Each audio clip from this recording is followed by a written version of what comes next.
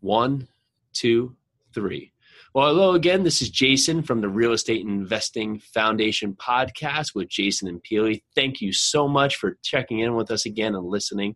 And if you like what you hear today, please go to iTunes and give us a 5-star rating and review. And also you can find us on YouTube. We have a very special guest today. Very happy to welcome Andrew Cushman to the show. Andrew, how are you? I'm doing well. Glad to be here. Good. Well, thank you so much for being with us. And a little more about Andrew. Andrew has run a real estate investment business full-time for the past decade after leaving his corporate job in 2007, just, of course, before the Great Recession began. Andrew has completed 24 single-family transactions, purchase, rehab, sell, all of which have had significant returns for both the business and investors. And then in 2010, he made a major shift, transitioning to the acquisition and repositioning of multifamily properties, and has successfully acquired and repositioned 1,796 multifamily units to date. Wow, that's pretty impressive.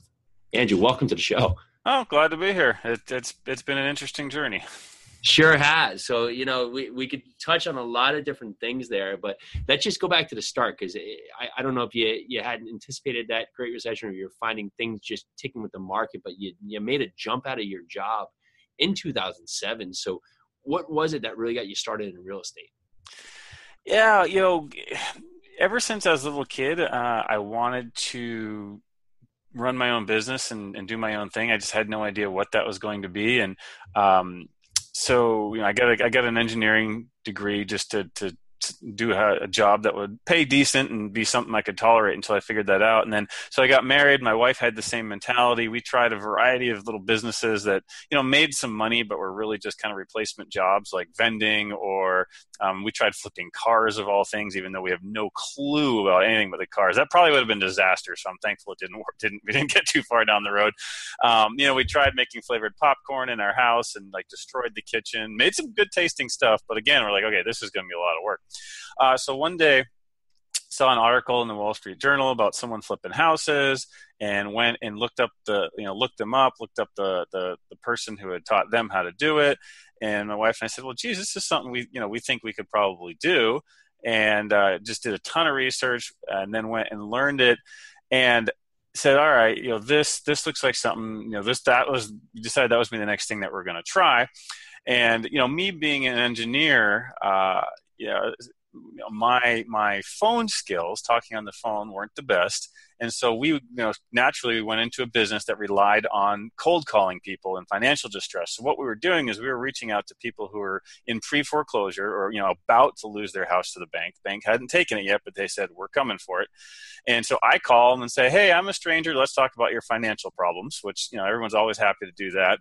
And so it took, 4,576 calls, I think it was, to actually get that first deal. But when we did get it, we fixed it up and resold it, and we made as much as I made all year at my job. And so we said, all right, this is it. There's no better time than now. My wife was still working, so when I could quit and we could still have some income. By selling that first flip, we had a year of my income in the bank, and we said, you know what, this gives us some cushion. This gives us the ability to go ahead and cut my cord corporately and try to go for this full time. And that's what we did. 2 years later, after the flips were going a little more consistently, my wife quit also and became full-time real estate investor. And we did do that knowing the recession was coming. Everyone thought we were absolutely crazy, but we kind of looked at it contrarian and said, well, if we're going into a recession and with everything locking up and all the problems that there's going to be, there's not going to be any other buyers. We're not going to have any other competition. And that really was the case. I mean, we could go out and buy stuff at 50 cents on the dollar and sell it at 80 cents on the dollar all day long. And it was, from that perspective, it was a great few years to be in real estate. Absolutely. And so were your parents entrepreneurial? Where did you get this sense of entrepreneurship? When I was 5 or 6 years old, we'd go visit my grandfather. He lived down at Cape Cod in the summers, and he lived near a golf course. And so every weekend we'd go down, and he would take me. We'd walk around the golf course and collect all the balls that were in the bushes and the trees. And then I'd go back and I'd polish them up, and I'd take my little red wagon and go sell them back to the guys who lost them the day before. Right. And, I remember one day I made $17.50 and there's actually a picture of me holding it. And, as a 5-year-old in, the early 80s, that's a ton of money. And so I think that just kind of instilled on me, my parents weren't entrepreneurs, but they're always very hard workers. They're always disciplined financially. And so, those things all just kind of came together. So. Absolutely. Yeah. Because I actually went to Lehigh University, a ton of engineers there, and sometimes the analysis to death happens. So especially this, I see it very to the point, 4,576 calls, 1,700, 1,796 units. I love the numbers there, but sometimes it paralyzes people from taking action. What was it that allowed you to mentally step over that and say, okay, I'm going to quit my job today versus I'm going to wait another month or another 2 months or another week? Was it the opportunity that you saw with the market, just how great that one deal was? What was it that you said, I'm doing it right now? When we started the process, we said we will not quit until we do at least one deal. And then after that, if we don't like it, then we can quit. Because the only thing that's truly failure is just quitting without doing anything. So we gave ourselves that option. So once we did the deal, we realized, okay, we're not good at this, but we still made it happen. We can get better at it. Now that we've done a flip, we have some income set aside. I definitely wouldn't recommend anyone go out and run out and quit their job and then say, okay, great, now how do I start in real estate? I mean, that 1 out of 100 people might be able to do that and survive, but for most, that's probably not the best idea. So we had already proven the business model, and as a result, we had some cash to operate off of. And then there's a certain point at which you just have to do it. You'll never see every step on the ladder all the way to the top. I mean, you might see the top, and so you just have to start taking the first step, the next step. Think of it like driving down a foggy highway, right? You can't see 10 miles down the road where you're going, but you can see 100 feet. So you go 100 feet. Well, now guess what? Now you can see the next 100 feet. And we realized that that's how we had to do it. And then also, we looked at what's the worst thing that could happen and what's the best thing that can happen. The best thing that can happen is something similar to where we are, and that's 11 years later, we still have our own business. Now we're buying large commercial properties, which back then, if you had said, hey, you're going to buy a $10 million apartment complex, that would have been, yeah, right. How is that going to happen? Other people do that, not me, right? So again, I couldn't even see the end of the ladder. We realized, that's the best that can happen. Well, what's the worst that can happen? Well, the worst that can happen is we burn up all the money we made from the first flip, and I have to go back and get another job again, right? I mean, that's the worst thing that was going to happen. So weighing those two against each other and realizing the worst case scenario usually doesn't happen, and it's also usually not as bad as you think it's going to be. We said, you know what? The upside outweighs the downside. There's not going to be a better time. Just do it. I mean, and it wasn't, my arms were shaking when I walked into my boss's office and told him I was going to be leaving soon. It still wasn't, it wasn't necessarily easy. We were still a little fearful of doing it. But it just came to a certain point of, the potential benefits outweighed the potential risks. And I have to recap on that because that was priceless, because that's something that everybody needs to look at when they're in a position, is just set out the worst case scenario, what could possibly happen, and then of course the best side scenario. And then you also gave yourself that we're going to do one deal before we quit. And that's huge, because sometimes everybody thinks about it, but they don't give themselves actionable steps. And that one deal, that's awesome. Thank you for that. Yeah, that was our agreement with each other. We were not allowed to quit no matter how hard it was until we did one. Then if we decided it wasn't worth it, fine. But so you read this article in the paper. You said, we're going to start cold calling pre-foreclosures, which of course is not that easy, of course. Knocking on doors and windows and yeah. So, how'd you learn to do it? Did you have a mentor? Were you watching other people do it? Or what was it that gave you the steps? And I guess that could lead into our multifamily conversation, is that how'd you learn to do it? Was it trial and error, or were you following what other people were doing? Yeah, I'm a big fan of, so in the corporate world where I came from, R&D stands for research and development. What I like to say is R&D stands for rip off and duplicate. And I don't mean that in the malicious sense. What I mean is especially in real estate, everything's been done before. Real estate's very creative, but you're not going to do anything new that someone else hasn't already done. So go find somebody that's already figured it out, that's already executing at a high level, and learn what they're doing, and then go duplicate it, right?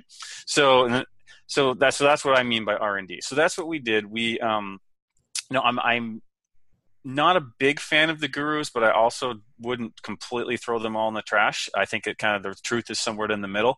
So for the single family pre-foreclosure business, we actually found a local mentor that just taught small classes of like 10 to 12 people on how to do it. So we went and attended that class, and then we hired a coach that was associated with her who was doing the business full time. We verified that was his full-time thing. He was doing really well, exactly what we wanted to do. So we hired him as a one-on-one coach. And so we every I forget the timing, but every week or 2 weeks or whatever it was, we'd get on the phone, we'd go over what we had done the previous time period, the results. I'd ask him email or call him with questions. Okay, so homeowner told me this. How would you respond? And so we had constant feedback. And then also my wife would be sitting there listening to me make phone calls. And I'd get off the phone and she'd be like, all right, honey, that was good, but next time, why don't you try this instead? So it was just, we constantly I had an in-house coach and then a professional hired coach. And so when it came to multifamily, it was the exact same thing. It was 2010, and we had just had a really good year in 2009. And we said, this is great, but it's not going to last forever. So, markets are going to change, the equity's going away. And we said, well, we really think apartments are going to be the next big thing to start a positive cycle. And so we just went to our mentor for the single family and said, hey, we think apartments are going to be the next thing that we should get into. Do you know anybody that we could learn the business from? And he actually said, yeah, I do. And he connected us with a guy who had already purchased about 800 units. And we hired him and the same thing, I don't remember the timing, but for a year basically. And every month or whatever, we had a scheduled call, and then we'd get deals or we'd look at deals and go over them. And he coached us and mentored us through our first acquisition, which was a 92 unit vacant, almost fully vacant property on the other side of the country, which I don't recommend anyone do as your first deal, and learn that way. And then we got along so well that we ended up becoming business partners. I think total we've done 5 or 6 deals together, and then we've done like 8 or so more separately. And we've been doing apartments full time, I guess 7 years now. 7 years, yeah. And which is awesome about that, and one of the great things about coaching and mentoring, of course, you want to vet your coaches, make sure they're not just teaching it, they're actually doing it, but just the accountability factor. You're having these weekly or bi-weekly calls, you're getting back on the phone with them, telling them what you're doing. And if you get on that call and just say, oh, we haven't done anything, you're just basically wasting his time or wasting her time, and vice versa. So exactly. Well, and also it helps you get over the fear of doing that first deal. Right? When you've got somebody experienced to walk you through it and kind of hold your hand. I mean, it's still scary, but for us, I don't know if we probably would not have bought a 90 plus unit property as our first one without somebody, really guiding us through it. And that was all syndicated. I mean, we didn't have the money to go do that. But it probably likely wouldn't have happened without someone to kind of guide us through. Yeah, absolutely. Especially almost fake it. It takes a little bit of effort right there. Yep. In regards to how your business has evolved since that first purchase, talk to us about where you set your sights on multifamily today, what you're doing with today's market, and where you're pushing your business going forward.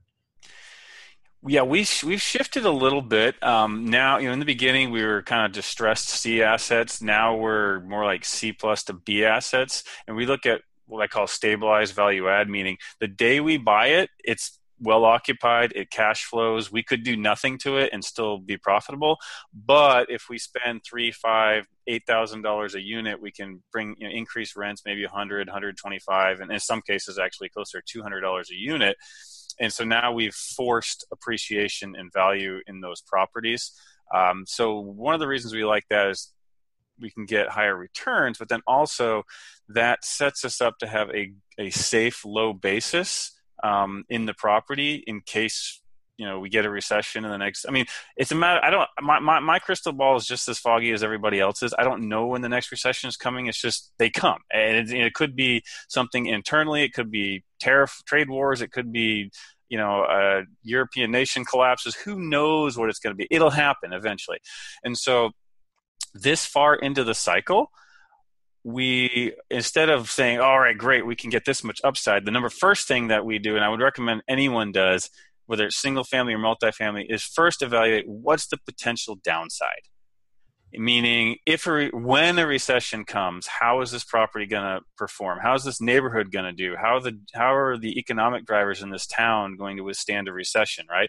If they're military, education, and medical, they're probably going to do okay because those things tend to not really be affected by a recession.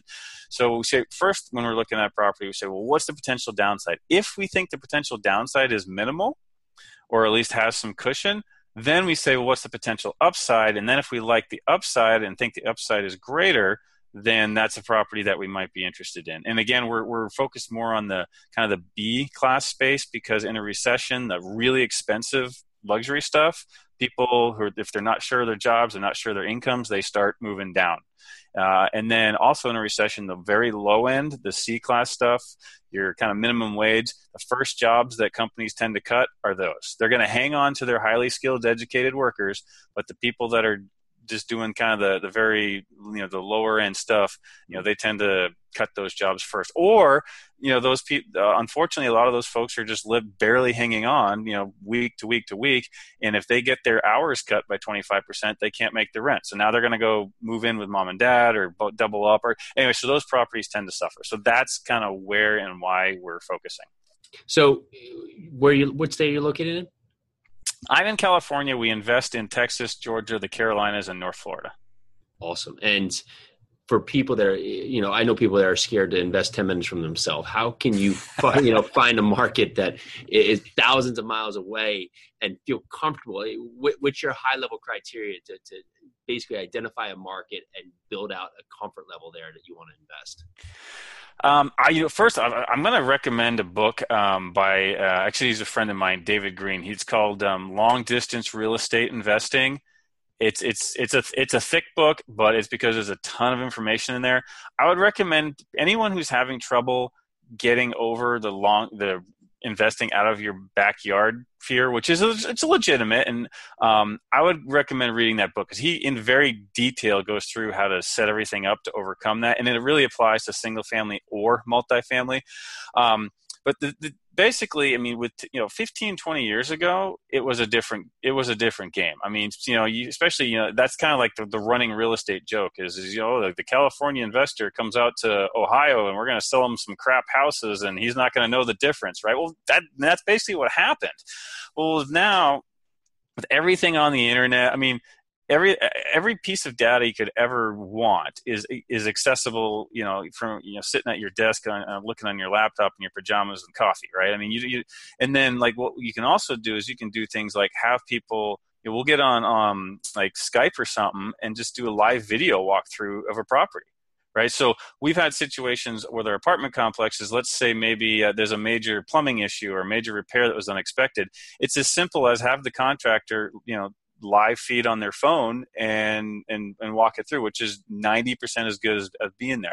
But the real key is, So you asked how do we identify the markets? So the main thing we're looking for is population growth and job growth. And ideally, it's going to be markets that have those two things that greater than the national average.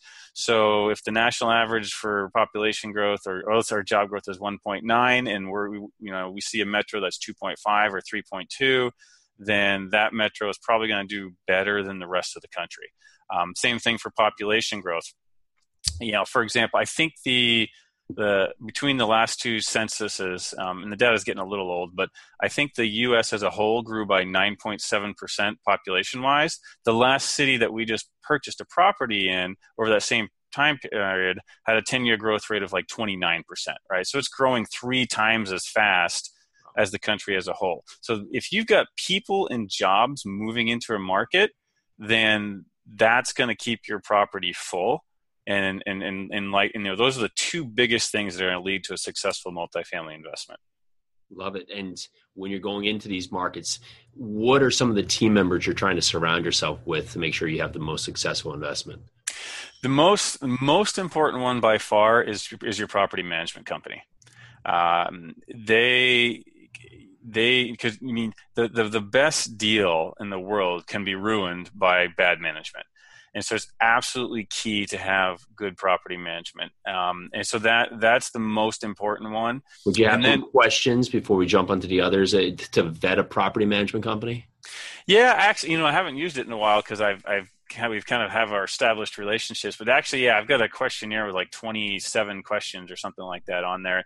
But how I find the property management company is I talk to brokers and lenders and other owners and get referrals. And so ideally is maybe I talk to 8 different people and say, give me if you were going to buy a B class property and maybe you're looking at C or fill in the blanks for what you're doing, right?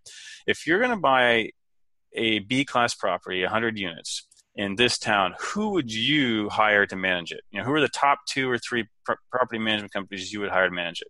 I go through that process with 5, 6, 7, 8 different people, and ideally the same couple of companies are going to keep coming up over and over again. And so then I build a short list of 2 to 3. And then I will do phone interviews with those companies. Generally, I try to do it with the owners. And then maybe in addition to that, someone mid-level, because the regionals are going to have a big effect on your property. And then I'll narrow it down to maybe like 1 or 2. And then I'll go out and physically, go to dinner with them. And that dinner is an interview. And then I'll select the management company that I'm going to use. And so the actual questions I'm asking, though they might change depending on what your goals are, but I'm going to ask things like, well, do you just do third-party management, or do you own and do third-party management? What kind of property best fits your management style, right? You don't want a company that says, oh, we do everything, because that means they're not going to do any of it well, right? So like, for example, the company that we work with, their specialty is C plus to B plus. And that's all they do, and they only do 100 units on up. Well, that matches exactly what we do, and they do it exceptionally well. So that's why there's a whole list of questions that helps make sure that their interests are going to be aligned with our interests, and that they're going to be a good fit. And so, over time, I've hired 2 property management companies, and the one ended up being phenomenal, and the other one ended up being okay. They kind of turned out to be glorified babysitters, meaning if you hand them a property, they'll keep it going, but they're not going to really maximize its potential. And so we ended up letting them go and bringing the other company in, and now that one company manages everything for us, and they do an excellent job. Well, that's a great topic. So how long would be long enough to give a property management time to try and prove your concept before you say, okay, I got to move? It kind of depends on the state of your property when you get it and how many moving pieces you have. But generally, that's probably one thing. I probably took too long to make the switch to the other management company. And part of it too is they started off strong. The previous company started off strong, but then over time started getting weaker and weaker. So I would say as soon as you realize things aren't being done the way that either you want them done, or that they need to be done, or that goals aren't being met, then it's time to make a change. It's making the change is always painful, but the quicker you get it over with, the better off you're going to be. And that applies to the management company or the actual manager on site, or really any of the staff as well. Absolutely agree. And what would you identify as other key members that you have in the market as your team? Lenders. Definitely lenders, because without a good lender, your deal's not going to close. And with a bad lender will put you in a world of hurt, because they'll, unfortunately, I've seen it where everything's great, and then 2 days before closing, oh yeah, our committee kicked this deal out. It's like, well, it's no skin off their back, but you're holding the bag with legal costs and a $100,000 deposit, right? So a good lender is critical. A good insurance broker is important. Good contractors, obviously, is another one. But those and all of these people it's the same process, right? I'll ask. Again, I'll go back to those brokers. I'll go to the lender. I'll go to the management company. Say, who are some of your best contractors? And you kind of use all the different team members to refer Like when you're trying to find a new team member, you use the other team members to give you referrals to figure out who the best person is for the spot you're trying to fill. So it's really the same process. But a good contractor is absolutely critical. And then, of course, we talked about the management. The property manager and the maintenance guy that actually work on your property are key. That is one place I would advise everyone do not try to save money, especially these days, is by paying low wages. You will get what you pay for. And the amount that we budget for wages has gone up dramatically in the last 2 to 3 years as the market has tightened, but we found it's absolutely worth it. A really good manager will make your deal succeed. A mediocre or poor one will not, and then you'll lose them to someone else down the road who offers them 50 cents more an hour anyways. Awesome. And that's all great for building out your team. And now let's talk about, you get the property and you find a property, you get under contract and you close. What are some ninja tricks that you're doing right now to maximize your property? What we do is we try to focus a lot on cosmetic upgrades where the return on investment is as high as possible. So we're generally not moving walls and taking things down to the studs and bringing them back up. We kind of like to minimize the risk as well. So, number one is we actually try to have the contractors lined up to start work the day after we close, right? So generally with a multifamily in particular, you've got usually, give or take, a 30-day due diligence and then 30 more days to close. That gives you 60 days. During that 60 days, we are working furiously with our contractors. So by the time we close, the scope is laid out, the materials are spec'd, contracts are signed. They can be there the next day after we close and get working. So a quick start. That's one of the things that we always aim for. The other thing I see a lot of people miss is, you see these beautiful properties, they're well rehabbed, and you walk on site and the landscaping is horrible, right? It's dead, or they never put it in the first place. They haven't mowed, they haven't mowed the grass in 4 weeks, and there's dandelions and clovers and weeds and all kinds of things growing everywhere.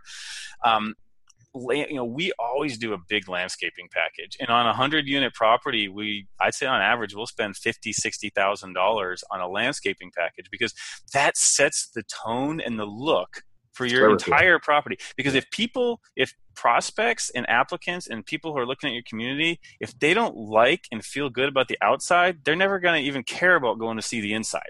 So you can have $20,000 interiors, but if your landscaping is horrible, it's going to be a waste. You're going to lose return on what you did on the interior. So exterior is huge. That means your monument signs, your signage looks really nice and professional, probably a level above. If you've got a C property, put in a B-class sign, right? Because someone drives by and they see that sign, they go, oh, this is a B-class property. If you've got a B-class sign and a B-class landscaping, they're just going to treat your property as if it's a B, even though it might not really be one. So those are some of the little things like adding shutters to windows, right? Of course they're fake. No one actually does real shutters anymore. But it's very you might pay, depending on your windows, anywhere from $75 to $150 a set. But the look and the improvement in the curb appeal is huge. Just painting, trim. Little really common sense cosmetic things that you can do that just dramatically. A lot of it's pretty well, duh. That makes sense. But the problem is a lot of people just don't do it. Sounds like it makes sense, but I'll tell you what really is funny. We actually had our property management company tour a property we're in Kentucky. They did a beautiful rehab on the interior of 25% of the units, but the exterior, and they painted over. The paint's already peeling 4 months later, and the landscaping is a disaster.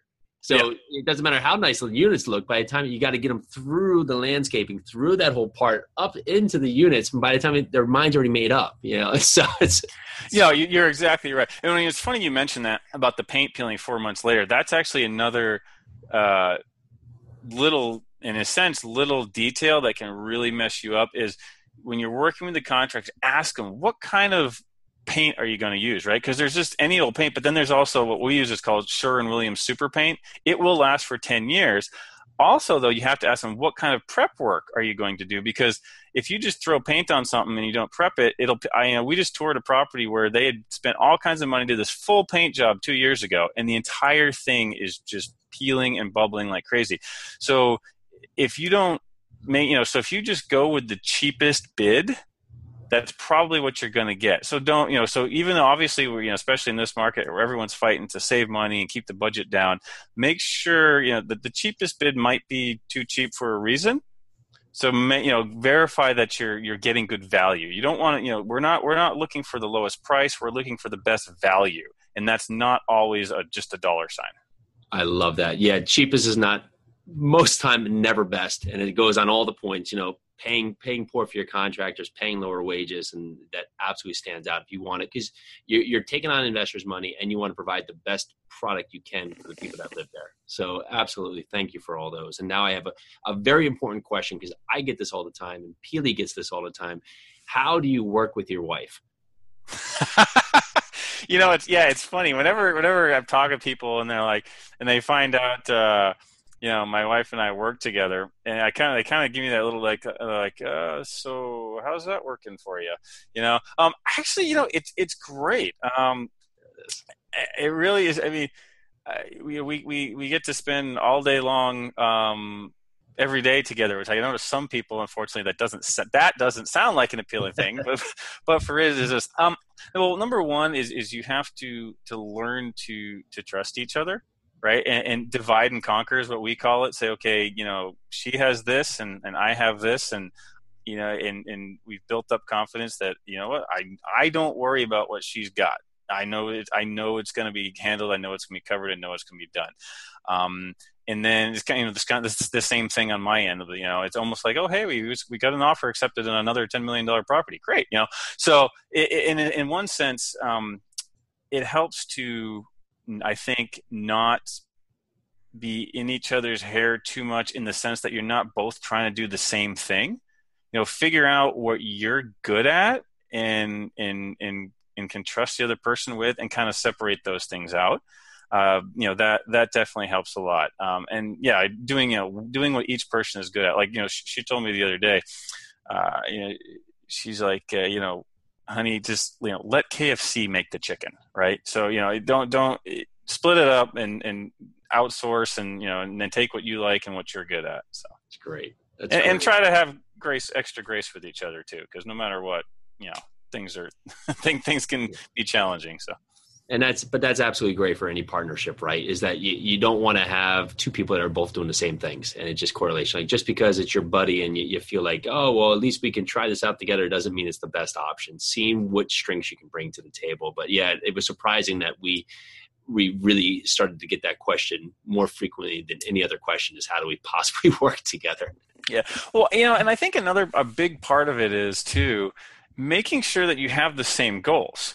Right. So if your idea is, we're going to get to, I don't know, $10 million net worth, right? And her goal is, well, we want to get to 20, but we're going to start 4 different businesses and do this and that. And you're like, no, we're just going to do it. That's going to cause friction and tension, right? So you basically both, and then that's a conversation to have very early on, and to keep having is making sure your goals are aligned and that you're heading in the same direction. Just that big picture piece will eliminate a lot of that friction and tension that I think people are alluding to when they ask that question of, well, geez, how do you guys work together? And, so. Absolutely. Well, we appreciate that, and we appreciate other couples doing it. It's fun. It's really fun to do it with your partner, and especially when your goals are aligned. And so now, moving just to our last few questions, again, thank you for your time here. If you have a investor who's listening to this today and is trying to get started in this real estate journey, what is one actionable step they can take today to get moving? Well, decide if you want to be passive or active, for one. So if you want to be completely passive, then that's when you talk to a syndicator, another operator, something like that. If you want to be active and be doing your own deals, first, go get David Green's book that I mentioned. Then also, if you want to do multifamily, go read Dave Lindahl has 2 books called Emerging Markets and Multifamily Millions.